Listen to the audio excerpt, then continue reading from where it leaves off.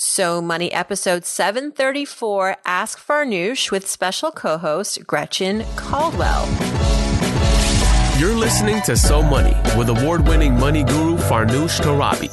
Each day, get a 30-minute dose of financial inspiration from the world's top business minds, authors, influencers, and from Farnoosh herself. Looking for ways to save on gas or double your double coupons? Sorry, you're in the wrong place. Seeking profound ways to live a richer, happier life. Welcome to So Money. You're listening to So Money, everyone. Welcome back to the show. It's Friday, May 25th. Some of you probably heading out for your Memorial Day excursions. We are homebound this weekend, this long weekend. My mom and dad are in town from the West Coast. Very excited to be seeing them. I mean, it's maybe it sounds crazy, but I only see my parents like maybe twice or three times a year, always for like about a week at a time. But we don't get to see each other that much. And it's gotten even harder now with having smaller children, grandkids. They are really missing us and likewise. And so whenever we get a chance to be together, we just kind of like, we just stay in the room and we don't leave. But excited to have the long weekend. That's why my father was actually able to come. He is still hard at work in his 60s. And some of you might know, I think I'm going to have my dad on the podcast again because I interviewed my parents. And many of you have said that's been one of your favorite episodes. It's also one of mine about their immigration and the way they raised us and why we talked about money so much. And my dad is pretty exemplary in that, he got laid off in his early 60s, which is for many people. And even for a while, we were thinking, maybe Dad, this is like your sign to retire early and just, throw in the towel and start a new adventure. And my dad is such an academic and curious person. And also his mind goes like 100 miles per hour. He could not retire. He wouldn't know what to retire to, which is a whole other perhaps episode, but he wanted to get back into the career world. And long story short, he got laid off and he was pretty senior at his company. And the reason he got laid off was due to a consolidation. There was a merger. So his role was no longer available. And frankly, like his entire industry in the tech space was consolidating constantly and shrinking. And so it wasn't like he could just go back and get that job someplace else. He had to kind of reinvent himself. And how he did it, he spent a year taking a bunch of online courses, drilled down, zeroed in on data science. My dad's a physicist, so it wasn't a complete departure, but it was a lot of kind of new learning about data science and a new kind of software coding program and blah, blah, blah. I mean, this is like way out of I don't even know if I'm talking about it correctly, but do know that he was able to bounce back like an all-star. And now he's working again, big job, big role at a big company. And he reverse engineered it. He went online and discovered where the hiring was gravitating towards for people that kind of had his skill set. What were the holes he needed to fill? He hired a LinkedIn resume ninja, I call him, who basically allowed my father to be discovered on LinkedIn. And then as soon as that happened, he was getting a ton of inquiries. And so here's my father in his 60s proving that despite sometimes ageism and feeling like you've topped out in your career, now you've gotten laid off and there's really no other place to go but the golf course. And he doesn't even play golf. He was able to basically reignite his career in a way that he's very, very happy now, much more happier than he was being at home. And guess what? My mom is a lot happier too to have him out of the house. You can only imagine what that must have been like for them. TMI? I don't know. Let's have him back on the podcast, I think. I think that's basically where I'm leading this to. And just wanted to brag a little bit about my dad. That was a complete diversion. I wasn't expecting to tell you that story, but it's a podcast and we have the time and I think you're interested. So thanks for indulging me. All right. It's May 25th and our special co-host today, we're in for a treat, everybody. She's a certified financial planner. Her name is Gretchen Caldwell. And Gretchen emailed me just like I often get emails from people who listen to the show. And it was specifically because she wanted to co-host. And I love that because it's what I asked you to do. And some of you do it. And this is an example of, when dreams come true for both of us. I dream of having, great great listeners come on and co-host. And I don't know if this is Gretchen's dream, but she did the good work of emailing me. And here we are, Gretchen. Just to share a little bit more about Gretchen before bringing her on the stage. She's a financial planner and advisor who focuses on helping people navigate financial transitions in their lives, including things like retirement, career change, divorce, the death of a spouse or a partner. So maybe she can chime in about my dad. She has a Series 65 license, a certificate in financial planning from Santa Clara University. She's passed the CFP exam. And she's amazing. In her free time, she likes to read, bake, spend time with her extended family, and co-host Ask Farnoosh. Welcome to the show, Gretchen. Thanks for having me, Farnoosh. And it is one of my dreams to be on the show. I'm a long time listener since back when you used to have the Everyday podcast. So I'm thrilled to be here. And it is definitely one of my dreams. And like you said, it was great to email and to hear back from you. It was such a thrill. Blast from the past, Gretchen. Wow. So what do you think? Do you like that we've come down to now 3 days a week? Do you think I should go any fewer? No, I think 2 to 3 days a week. You know why? Because I couldn't keep up with the 5 days, but I loved them all. So I was always trying to get to the place where I was right on schedule with you. So I was one of those people who said, 3 days a week is good, because I like to listen to all the episodes and I couldn't quite keep up with the 5 days a week. Oh, okay, good. Now tell us where you're based out of. So I'm based in the Bay Area. I'm in Danville, California, which is just east of Oakland in the San Francisco Bay Area.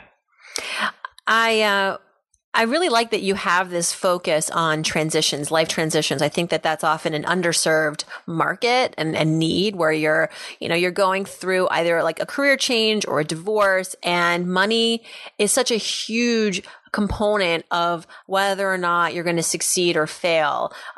Did you always kind of gravitate towards this life stage and helping your clients in this life stage, or, how did it basically transpire?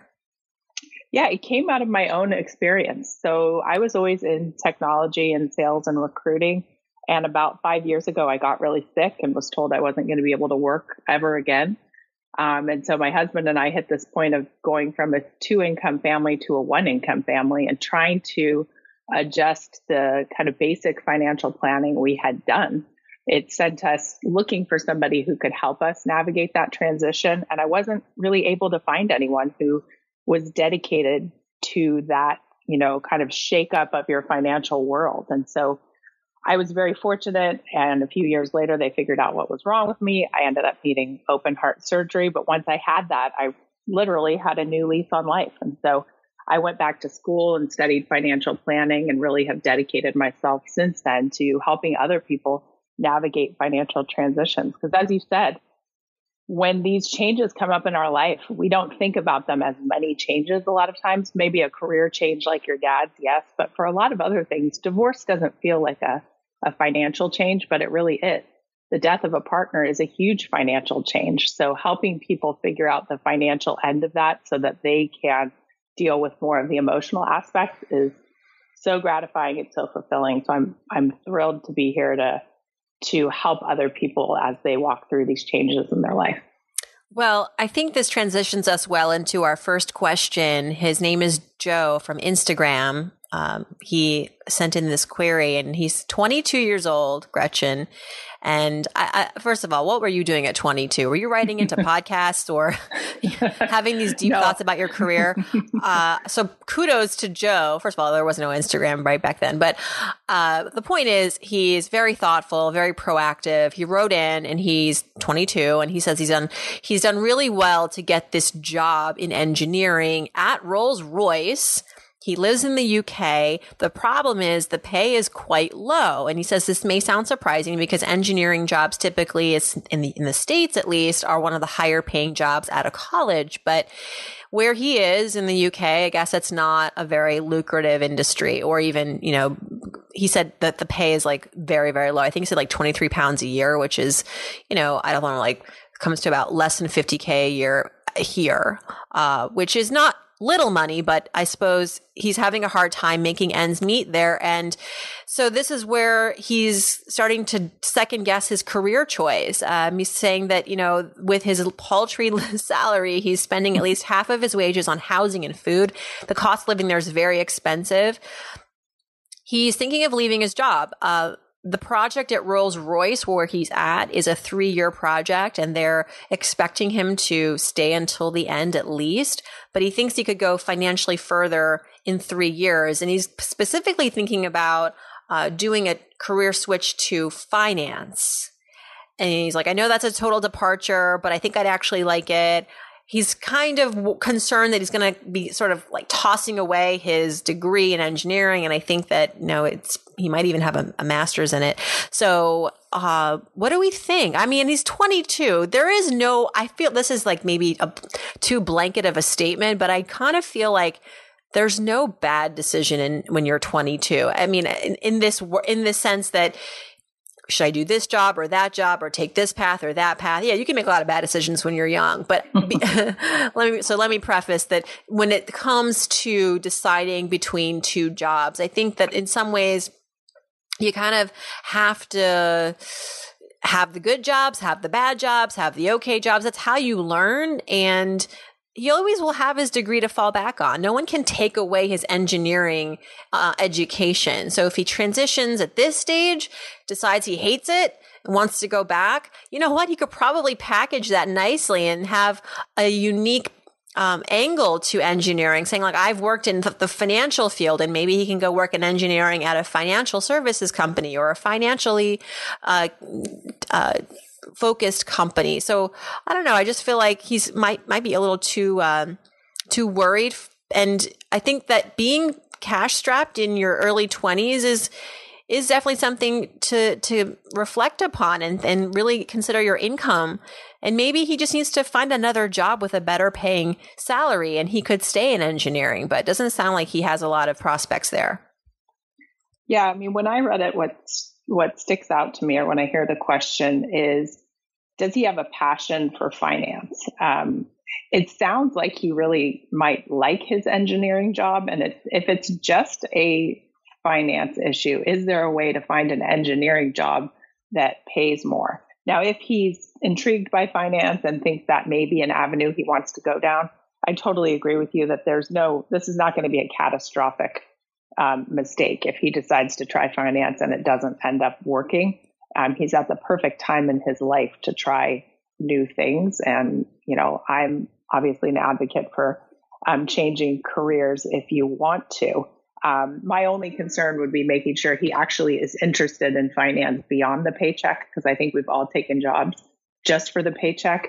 And the glory of that paycheck can wear off over time. So figuring out what is he really interested in doing that would also pay more. And if that's finance, great. If that's engineering in a different company or with a different project, I think he's on the right track. He's asking himself the right questions, and he's clearly a diligent employee wanting to stay on as part of this project, but also figure out how to have a life that he enjoys and can pay for. I agree. I think that, Joe, really asking yourself, will I be happy in this new field is really important, because really, who is 22 and is rolling it in, making all the dough? In fact, this is a common problem in your 20s. You don't make enough to cover your expenses. The cost of living has risen exponentially relative to wages. Wages have been stagnant. That's, I guess, it's the same in the UK, and definitely the case here in the US. And so there is that friction. Does it mean that you need to switch your career to make more money?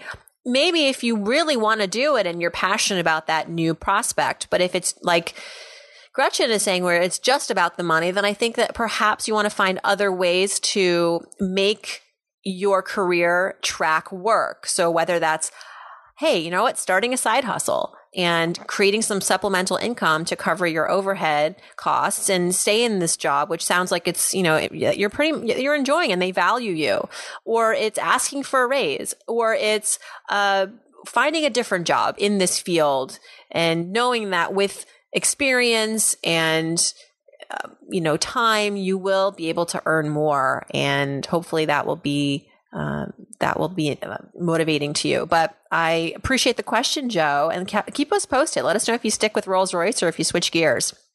No pun intended. Did you like how I did that? That was totally on my feet. That's very nice.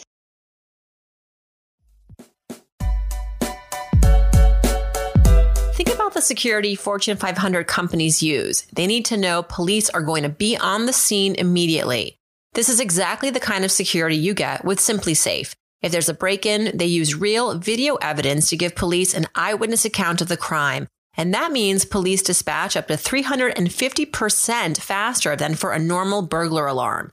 With SimpliSafe, you get comprehensive protection for your home. Outdoor cameras and doorbells alert you to anyone approaching your house. Entry, motion, and glass break sensors guard inside. Plus, SimpliSafe protects your home from fires, water damage, carbon monoxide poisoning, and it's all monitored 24/7 by live security professionals. You can set it up yourself with no tools needed, or they can do it for you. And it's only 50 cents a day with no contracts. Visit simplysafe.com/SoMoney. You'll get free shipping and a 60-day risk-free trial. Be sure you go to simplysafe.com/SoMoney so they know our show sent you. That's simplysafe.com/SoMoney. Also on Instagram, a lot of questions coming in from Instagram. Mo has a question about real estate and his buyer's remorse. Gretchen, do you own in San Francisco or in Danville where you are? No, we owned a house in Oakland for a long time. And when we decided to move out to the suburbs, we thought we'd rent for a while and see if the prices came down, which clearly was not my best decision because the prices just keep going up. So right now we're a renting family. Which is definitely the way to go sometimes. I think there's a lot of emphasis on buying just for the sake of buying, which I think is kind of Mo's dilemma. He says that my mom actually pushed me into buying a house with my brother. We split the cost, but I was very reluctant at the time towards buying this house. And now I'm stuck paying a mortgage and home improvements. And as a result, he cannot go out and enjoy his life, he says, or go out with his friends and do many of the other things that he wants to do. He's only 27. He's single. He wants to travel. He wants to be active, but this home is really keeping him home. And he blames his mom, he says, and his brother for pushing him into making such a big commitment at this stage in his life. But at the same time, he's wondering maybe it was for the best. Maybe this home will turn out to be a great asset building property. And so he wants to know what we think. I mean, first of all, I'm like, you got to stop the blame game. Right. Stop blaming mom. Mom takes the blame for everything. I mean, I know. And in fact, somebody wrote in the other day and was like, Farnoosh, your guests are constantly blaming their parents for why they screwed up with their money in their 20s. And it's just getting hard to listen to as a parent, she said. And I said, well, I get that. But, part of it is just us being honest about how we got to sort of make the decisions that we did. And I do believe that what differentiates adults from children is when you stop blaming your parents. You can acknowledge how you were raised and how it influenced you, but the blame game needs to stop. And so I think that's my first tip, is to realize that you made this decision. No one was putting a gun to your head to say, you got to sign and close on this house. I know there's a lot of pressure that comes from family. I'm not saying that wasn't the case, but you were very much an active participant in this, and now you're in it. And so, at this point, those mortgage payments are going to continue, and it's important to keep up on that. But I wonder if you could, you're 27. So if it's really an income situation that's, your income is not enough to sort of keep up with your expenses, then maybe you want to address the income and to look into ways to make more money. If you don't want to live in the home, you talk to your brother. Can you sublet your portion of the home? And so I don't know what the setup is, if your brother would be into that, but could you sublet and maybe get some rental income to help you pay down this mortgage, your portion of it, while you live somewhere more affordably and you're renting? It sounds like he didn't really consider his lifestyle before he made this home purchase, which, Gretchen, chime in here. When you're buying a home, it's not just the finances that need to to add up, right? There are so many other considerations, your lifestyle, your emotional state, your desire to be a homeowner, all of that. Exactly. Yeah. And the cost is certainly one thing. And that sometimes we even forget about the extended costs of owning a home, because obviously everything that breaks, if you're the homeowner, you're going to be paying for that. You're paying for the property taxes. You're paying for the insurance. And a lot of times we just look at the mortgage and say, well, I can afford the mortgage. It's similar to my rent or maybe less than my rent. But thinking about the extended costs are important.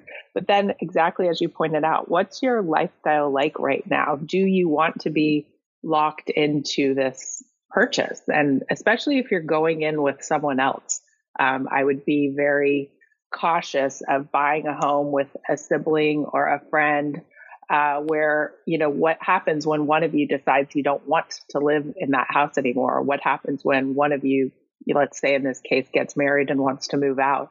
So thinking through all those situations before you buy, obviously that does not help Mo today, but thinking through those things as those of us that are listening and considering these types of purchases, do we really want to be a homeowner now?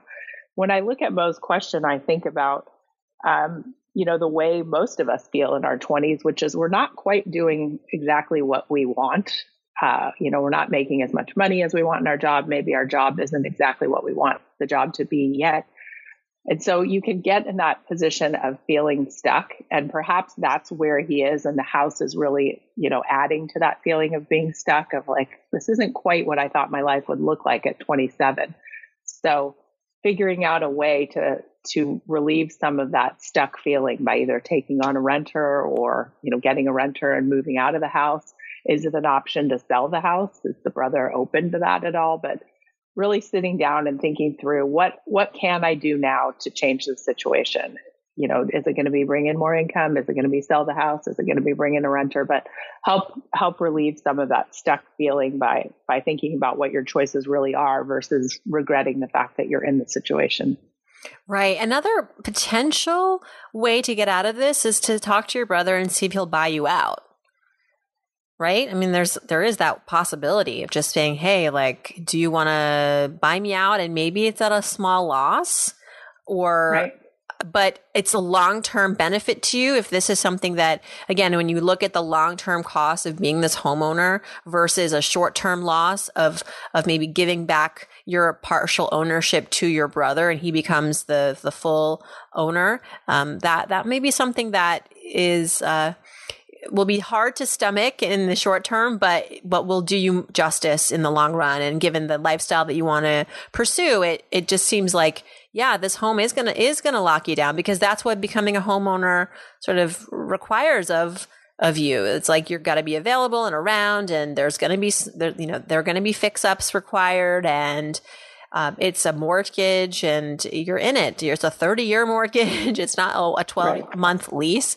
So, we wish we had an easier answer for you, Mo, but I think it starts with having a conversation with your brother and looking at ways where you can untether yourself from this situation in a way that is amenable to both of you. So good luck. And of course, let us know how things shake out. All right.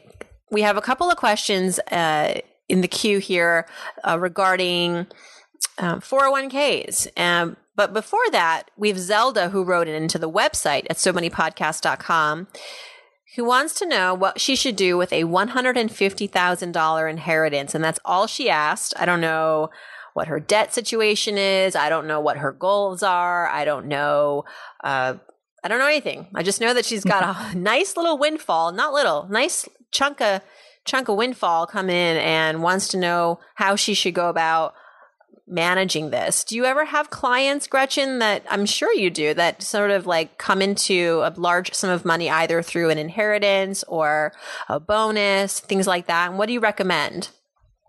Yeah, we do get a lot of people that come in with this situation. And I think inheritance can be particularly loaded because people have a sense of guilt or feeling bad because obviously someone passed away for that inheritance to happen. And so I do caution people as they get an inheritance to really take their time and think about what they would like to do. because there is just this guilt around that money and feeling like they shouldn't really have it or that it's not really theirs. And so taking the time to work through the emotional piece of having someone in your life pass away.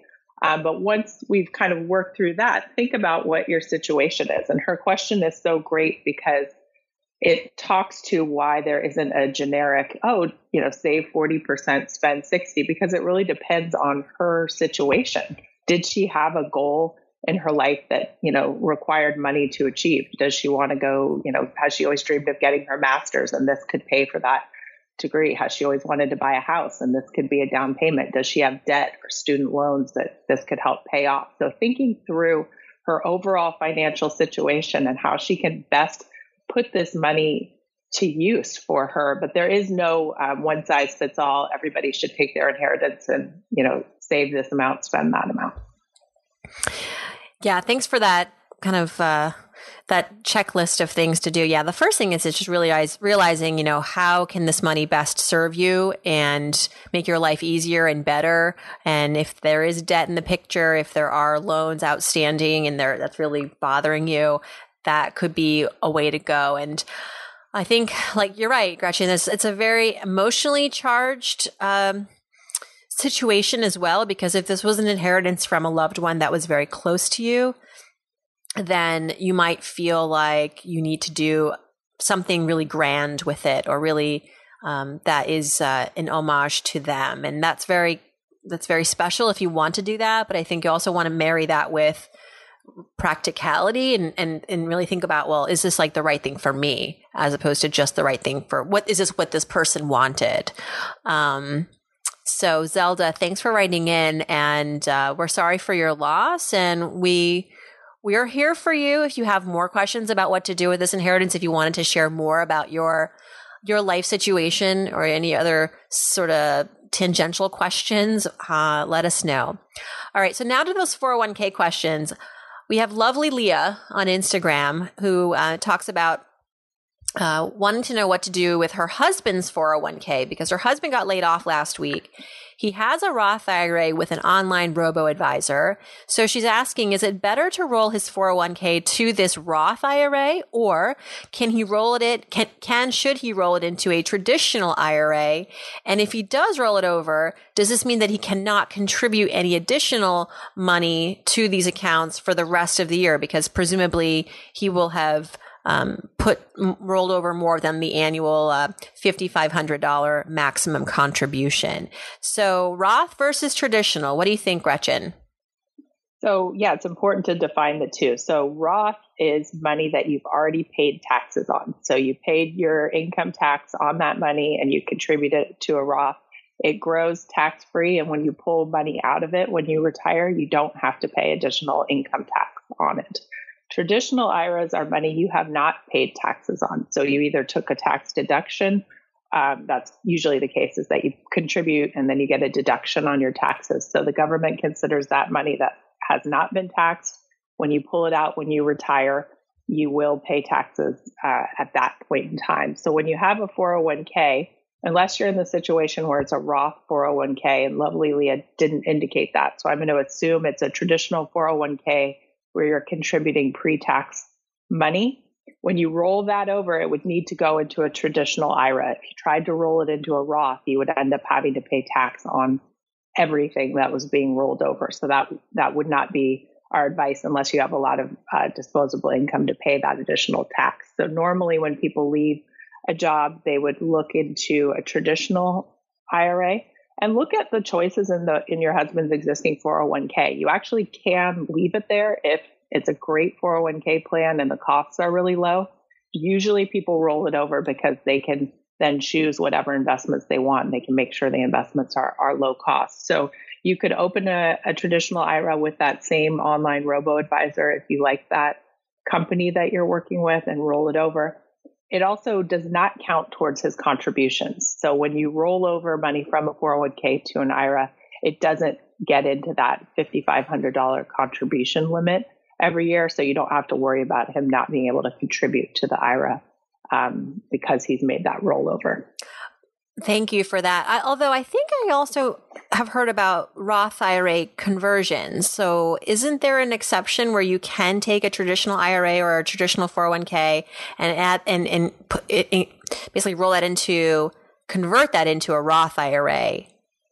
You can, but then you have to pay the tax when you do that. So it would just be, usually I'm assuming here, if he's lost his job, that they probably don't want to pay a whole lot in additional taxes this year. But if they do have a lot of money and they're okay paying additional taxes, you definitely could do a conversion.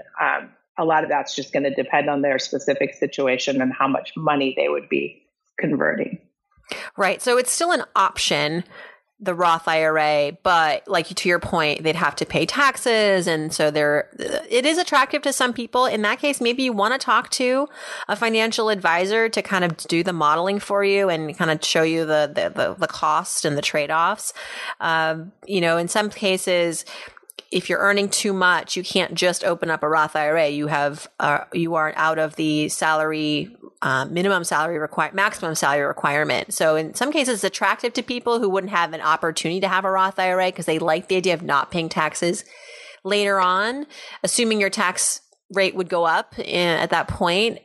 So there's a lot of, guesswork, I guess, that's going to be at play.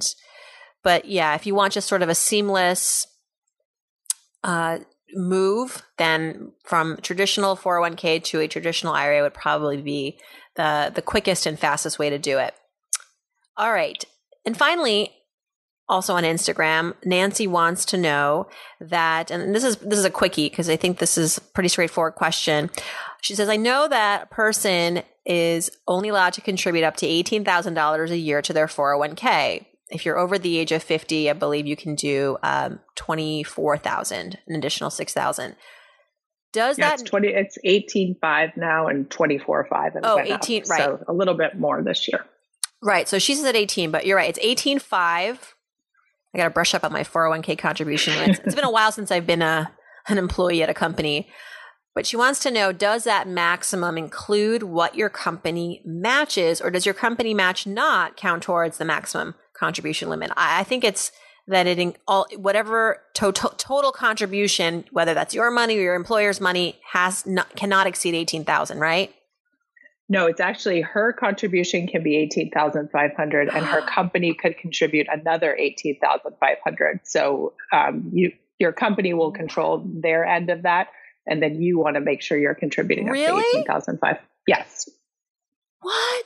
I am getting schooled on my podcast right now. That's a lot of money that you could potentially put. I mean, I always was pro match. I was like, always contribute up to the match.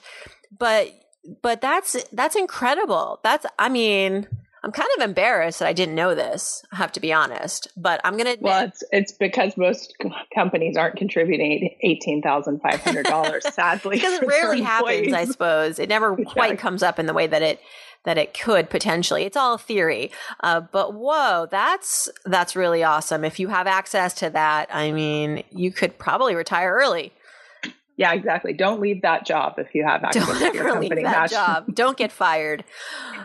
All right. Well, thank you so much, Gretchen and Nancy and lovely Leah and Zelda and Mo and Joe. And I just want to also follow up from last Friday's episode. There was a question actually that was pertaining to another career transition. It was from a listener and she had sent me a message on Instagram. Well, when I transposed the question over to my Word document, I realized that I made a mistake. This person I thought was a man, but she was actually a female. And this was sort of an issue because, she actually followed up with me. So Virginia had asked this question about leaving her current field in architecture and switching careers to the tech field. And she's an avid listener of the show. She thinks the show is super empowering to her as a woman in an industry that is predominantly male, both, whether she's talking about architecture or tech.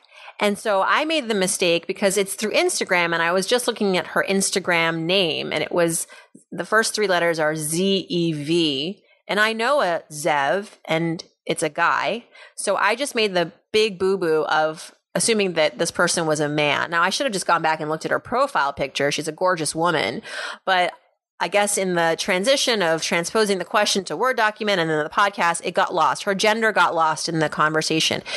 My advice would never change. The way and also our co-host Allison Task was at the career coach. I looked back at how we handled the question. I don't regret what we said, but nonetheless, I think what was unfortunate about it was that, what's awesome is that Virginia is a female in a very male-dominant industry and considering another male-dominant industry. So it was sort of we lacked the opportunity to kind of give her a shout out for that and to empower other women to see how it's possible to thrive in these industries. So I apologize for that.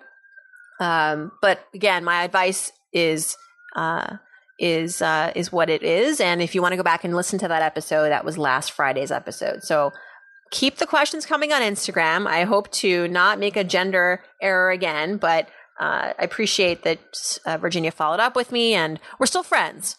All is well. All is well. So Gretchen, thank you so much for coming on the show. I'm so glad I was able to fulfill your dreams. Yes, definitely. It was lovely to be here. And you have such great questions from your listeners. So it was fun to walk through those. My listeners are just top notch. And we actually recently polled our audience. Over 650 of you replied within a couple of days, which was awesome. And we discovered that, many of you are not just college educated. Many of you hold master's degrees and PhDs. Debt is a concern among many of you, but it's not the sort of thing that is keeping you away from trying to really triumph in your financial life. It's under control. You're achieving goals. You're setting plans up. And that's probably what brings you to the podcast space is you're looking for self-development advice and a community to really support you. And so I'm grateful that we have the audience that we have. Couldn't do this job without you. And happy Memorial Day weekend, everybody. And same to you, Gretchen. I hope you and your family have a nice, relaxing, long weekend. Yes, definitely. And I want to chime in one thing. I did go look up the 401k limitations because you made me nervous there. But it is $55,000 is the maximum contribution. So technically your employer could actually contribute up to $36,500. So again, if you're in that situation, keep that job. But your contribution is $18,500 and then your total, so your employer can fulfill the rest up to $55,000 in 2018. All right. That's why I love having the CFPs on the show. And they keep it honest. Thank you again, Gretchen. And everybody, hope your weekend is so money.